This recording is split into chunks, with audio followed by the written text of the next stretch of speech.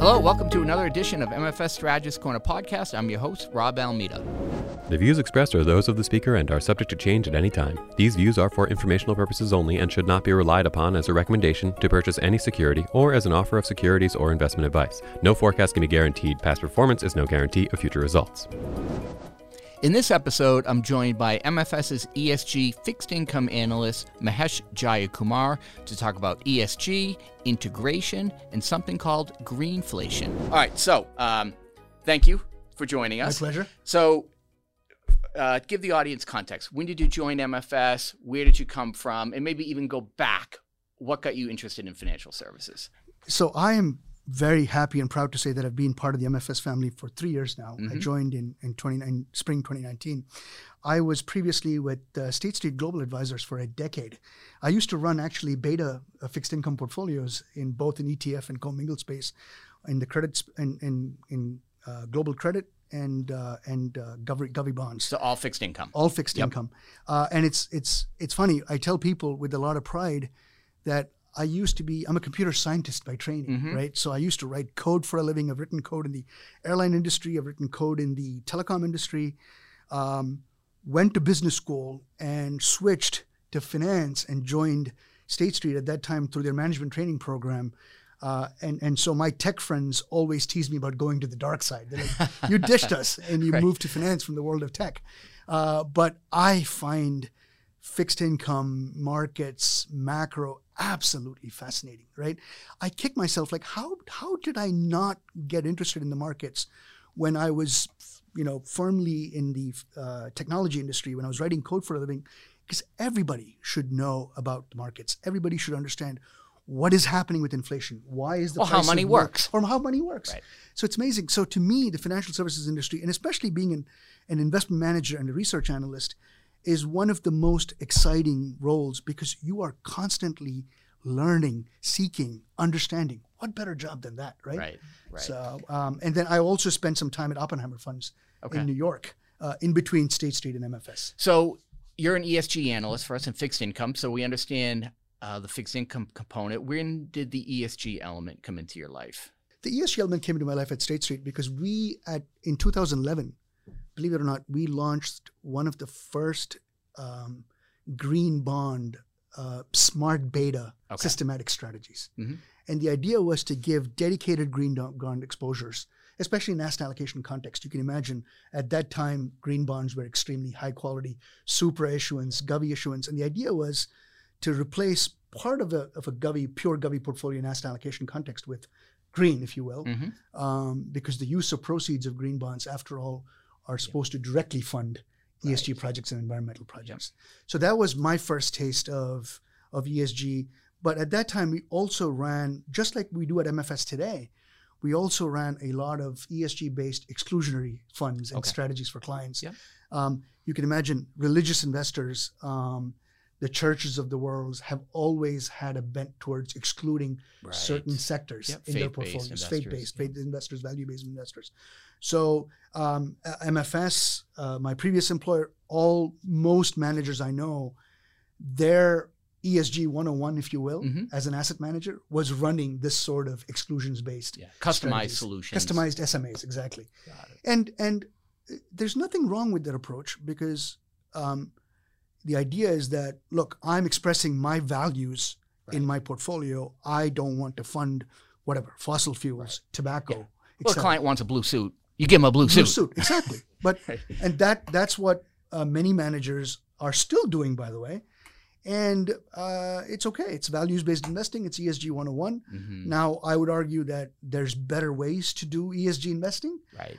And of course, the market has picked up on that. MFS is firmly a believer of ESG has to be a holistic means of incorporating into an investment process and not a blunt tool where you just exclude sectors and that's it. You don't care about the sustainability profile. You can't do that. Well, let's unpack that, and I'll play, for the sake of the audience, devil's advocate. So I think the way the industry talks about ESG today is it's an output, and I'd offer it's an input, just like any other fundamental input. When I think about investing, oftentimes the things that can really blow you up, go awry, it's things that you can't count, that you couldn't wrap your arms, and maybe not the E, but certainly the S and the G in ESG. So talk a little bit about maybe some of the problems you see in the state of ESG investing today and what you think the right approach is. I love that analogy, Rob. It's not an output, but it's an input. That's exactly how MFS thinks about it. So if you're an active investor and you really want to, and you think about how we invest in fixed income, you think about business strategy, what are the sources of revenues and uses of cash? You think about the issuer's credit profile and what is the chance for a downgrade or an upgrade. You think about liquidity of a bond, right? If I buy this bond from this issuer, can I trade it in the future? You also think about relative value. Is this particular issuer's bonds trading rich or cheap? Now, as I've mentioned all those factors, ESG is one of the other factors that you would consider in this multi-pronged equation of how you look at an issuer. And the reason ESG is important is because it's a non-financial factors. Think about what ES and G are, right? These are non-financial factors. And the idea with non-financial factors, and the reason you look at them is, number one, they are a risk mitigation tool, right? So if in fixed income, if you think about the fact that we're going to get par back at the end of the maturity of our holding, you're managing for downside risk, right? Not to say that you can't take advantage of opportunities that might keep the bond stronger, but in general, in fixed income, as a practitioner, you're thinking about downside risk and avoiding downside risk. The idea of looking at ESG as non-financial factors is precisely to avoid downside risk, because if an ESG risk manifests itself, just like you said, in a controversy, in a blow-up, what happens? That causes bonds to widen and then draw down. So the idea is, it creates financial materiality. Exactly. It creates financial materiality. And the idea then is this non-financial factor risk somehow going to play into financial materiality via the transmission mechanisms that you can think of? Is it a hit to revenues? Is it going to increase your expenses? Is it going to be a balance sheet liability in the future? So this is why understanding ESG factors is extremely important. It should be part of your holistic investment thesis, if you will. And that's exactly how we do it. So then let's take a step back. Give us a day in the life. So obviously I know the answer to this question because we've worked together now for over 3 years, and I watch you inside the fixed income department. But how are you trying to help MFS investors contextualize and incorporate that into their models? So the most exciting part of my day job is to work hand in hand with the credit analysts in multiple ways. Number one, guide our credit analysts, who are the ones actually doing the work, but guide them on exactly what you said, financial materiality. So understand what ESG factors are material from an impact on the finance of a particular issuer or company. So as you can imagine, for example, in the oil and gas industry, the E pillar, the environment pillar, is extremely material because of transition risk, climate transition risk. So if there is going to be a tax on carbon in the future, if there is going to be decreasing demand for fossil fuels, what does that mean for the future of these companies? So the environmental pillar is extremely important for oil and gas companies. Vice versa, think about banks and financial institutions and service companies. What's the most important pillar for them? It's the S pillar, right? Human capital, customers, product quality and safety. These are some of the most important risks for services firms. I'm glad you mentioned the governance pillar earlier, because the governance pillar is something the credit analysts have always thought about, even before you formalized it under the E, S, or G pillar. We just exactly. So the idea there is to guide and make sure that our credit analysts are thinking about the most material ESG factors. The second aspect of working with them, especially in fixed income, unlike equities, is we're not infinite time shareholders, right? That our time horizon, unlike an equity shareholder, is not infinite. You own a short bond or an intermediate bond or a long bond. So you have to understand, yes, a particular ESG issue might play out, but is it going to play out in the time horizon as the owner of the bond that I'm concerned about? You've got a 3-year bond, but this is a risk factor in 10 years. Is it going to affect the valuation? Or is there a chance for risk happening? No. So understanding materiality, understanding time horizons is one of the most important aspects of working with our credit analysts. The other thing that I talk about is this concept of themes and emerging themes. So the idea with ESG themes is they can cut across multiple sectors. So if you think about climate, climate can cut across any sector. And so the impact of climate risk is particular to that particular sector. So if you think about autos, right? Look at what the auto companies are doing. They're trying to move away from internal combustion engine, ICE vehicles as a product, to EVs. And the idea there is, look, if we need to decarbonize our economy, transportation is one of the biggest contributors to carbon emissions. Right. So the auto companies are basically saying our part as part of the decarbonization journey, and remember, they are also going to get affected by taxes on tailpipe emissions. Right. Yes. Right. It's not only the oil and gas industry, it's also the transportation industry. So in their case, they're like climate risk and decarbonization to the auto industry is all about transitioning their portfolio from ICE to EVs. Yep. In the oil and gas industry, the transition might be from reducing fossil fuels as a product to renewables, right? One of the things energy companies are very good at, they understand project development. They understand deployment of large capital, managing capital risk to undertake a large energy project. It's the same know-how that they can apply to renewable energy projects that they've historically done for fossil fuel projects. So you're seeing some oil and gas companies basically increase their portfolio of renewables and plan to slowly transition away from fossil fuel production, while others are focusing on, look, we're not going to stop producing fossil fuels, but we're going to try to make our fossil fuel production better, cleaner. For example, the biggest things that oil and gas companies are doing today is methane abatement, because methane gas is a byproduct of oil and well production. And so the idea is to make sure that methane doesn't leak. And you can imagine methane is 4 times as potent a greenhouse as carbon dioxide. And therefore, these companies, to certain oil and gas companies, decarbonization means reducing the overall GHG footprint, the carbon footprint. And that means focusing on avoidable leaks, for example. So each sector will have its own implementation of what it means from a climate and a decarbonization perspective.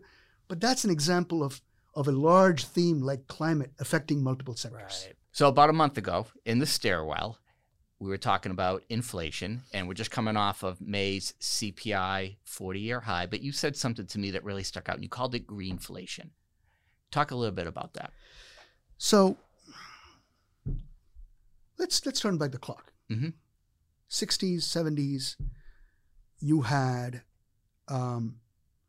really rapid industrialization globally, including the US. And companies were not necessarily thinking about their environmental footprint or how they behaved. What are the consequences of polluting the water in the environment? It's just maximize profitability. It's just maximize profitability at any cost, including, unfortunately, the environment. Yep. Fast forward. Forget the ESG movement for a minute. Right. Stakeholders, and when I say stakeholders, governments, consumers, employees, are all realizing we need to do our part in minimizing damage to the environment and to our surroundings. We need to treat our employees better, right? We need to treat our communities in which we're doing business better, et cetera. And you can call it ESG or any other name, but the idea is that there is now going to be a cost to corporations globally to become better citizens, to behave better. More sustainable. And more sustainable. And so that's obviously going to bleed through into extra costs. Someone has to pay for it. Somebody has to pay for it. The companies themselves have to pay for it, or they can pass it on to the consumers. Now, I'd argue in some cases, in a premium product, the consumer might be willing to pay more for a product that has been produced sustainably by the company versus an unsustainable. Particularly if they're in an oligopoly industry. Absolutely. But I would also say, in some cases, it's going to be TINA. There is no alternative, right? We love the use of TINA, right? But not in this context, but I'll use it in this context, which is what happens if you don't change your sustainability behavior? You're likely going to be out of business. Compliance is expensive and non-compliance is even more expensive. Right? You're going to be probably out of business because your competitors are going to use sustainability as an advantage to show consumers how they can produce something better, cheaper, greener. Right?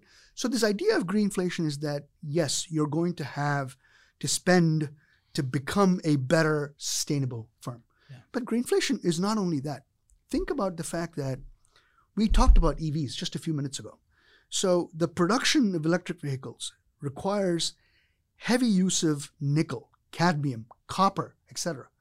So the race to source these precious metals and other base metals in order to produce car batteries, in order to produce EV batteries, is going to drive soaring demand for metals. Yeah, and you're seeing it. And you're already prices. seeing it today. Right. So that is going to continue. That's another part of greenflation is the increase in metal prices into the future because of demand for them, not only for EVs, but storage, battery storage of power, more advanced digital electronics that requires these sorts of metals. Right. Any sort of digitization, battery technology, automation is going to drive up metal prices. And that's another part of greenflation. The third part of greenflation is you are already seeing physical climate risk wreak havoc on the climate, right? You're seeing floods when you have not seen. People talked about the once in a 100-year flood or once in a 500-year flood. And now the idea is those once in a 100-year floods are occurring every 5 years, it's not every 100 decade. Years. Right. So you can imagine what that sort of physical risk does to agriculture and agriculture crop producing land. Yeah. So if crop producing land is going to experience more weather shocks, the productivity of that land is going to go down. Yep. And so that's going to hike up food prices. Yeah. Right? You're already seeing that in play today, more by the way. More stress on the supply. Oh, you're already seeing it. Right. Through the Russia-Ukraine war as we know it. There, it wasn't a climate shock. It was a man-made war shock. Right. But nevertheless, this is what happens when grains cannot reach half of Africa and the developing world. So even if you don't have a war, if you have climate-related weather risk on crops, that's going to drive up the price of food. Yeah. And finally, deglobalization. You and me have talked about deglobalization. What does it mean for onshoring supply chains? That's extra costs. Yeah. And you could argue, what is the connection between deglobalization and ESG, you ask, Rob? Well, maybe you are reshoring production to friendlier regimes as opposed to hostile countries. And therefore, you're basically managing governance risk, for lack of a better word, right. by reshoring production to friendlier regimes. So all in all, the more I think about this very carefully, I don't see how we're going to escape greenflation. Right. Now, I'm not passing judgment on whether it's good or bad. Yep. I'm just stating the facts that these are the conditions that will lead to higher prices, higher production costs, and higher expenses. Well, and let me skip to the punchline. So you mentioned thinking back to the 50s and 60s, if you look at any chart and you see the growth of the Dow or the S&P and you juxtapose that against GDP, it looks like a massive alligator mouth, particularly the last 10 to 12, 13 years. There's a reason for that. So you had profit maximization that came at the expense of stakeholders. It might have came at the expense of the labor base. It might have came at the expense of the environment, pollution, et cetera, et cetera. And these things are reversing. So it's not just the cost of capital, but it's onshoring. It's now having to shift from single-use plastic to recycled plastic, and someone has to pay for it. Now, the rebuttal I often get from clients is, well, the consumer will pay for it through higher inflation. Well, what always happens is the consumer substitutes. Technology, which is greater than ever before, allows for that substitution. So it not only gives us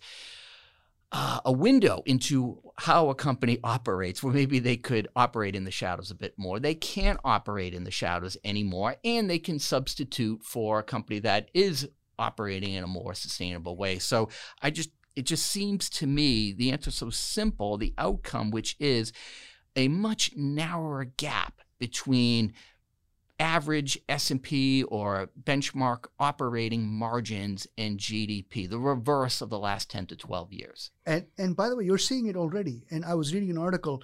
This is not in the US, for example, a blue East Coasts or coasts versus a red interior phenomenon. I was reading articles about the fact that the arrival of the F-150 EV truck, by the way, the demand for those EV trucks in the heartland is more than ever, right? Because folks have realized when you have sticker shock at the pump with $6 diesel and $5 gas, an EV truck looks very appealing. Right. And if what we're discussing plays out, which is inflation in commodities, inflation in even oil, for example, because of the fact that as oil and gas companies look at the horizon and say, there's going to be a decrease in demand for our products, they have basically cut capex for the past decade, Rob, as you know. Yeah. So the oil and gas complexes also cut investments in new oil fields, in new exploration, which means that the potential for gas prices to be very high is going to continue for a while,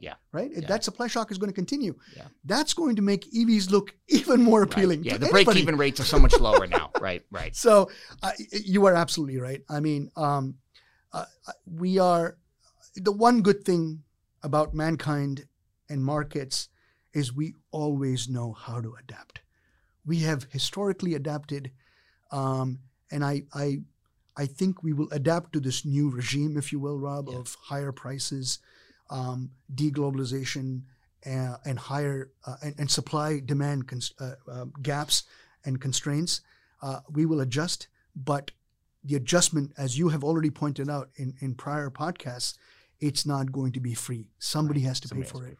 And we'll see. Yeah. You know, in some cases it'll be consumers. In some cases it'll be the companies themselves taking hit to margin. So, and to put a bow on this, that's where integration, ESG integration as an input matters so much, and discerning between what's ESG factor, is it financially material, and is it in the asset price? Because ultimately that's our job. That's what we're trying to solve for. And that's why you're here. Thank you. No, exactly. Our credit analysts, think about what a fixed income credit analyst is thinking about. Free cash flow, EBITDA. Free cash flow, EBITDA. Yeah. And to your point, how is this extra cost affecting revenues and indirectly EBITDA and free cash flows, or how is it going to decrease demand for their product permanently, right? EBITDA, for the audience, define that. It's the ultimate measure of understanding if a company is going to be solvent. Mm-hmm. How are they spending? How are they raising and how are they spending, right? Which is earnings before interest, taxes, depreciation, and amortization. It backs out all the accounting expenses, if you will, and looks at tangible expenses and tells you the revenues minus the actual tangible expenses. What does that look like for a company? Thank you. Thank you for joining us. My pleasure, Rob. Appreciate it very much. Thank you.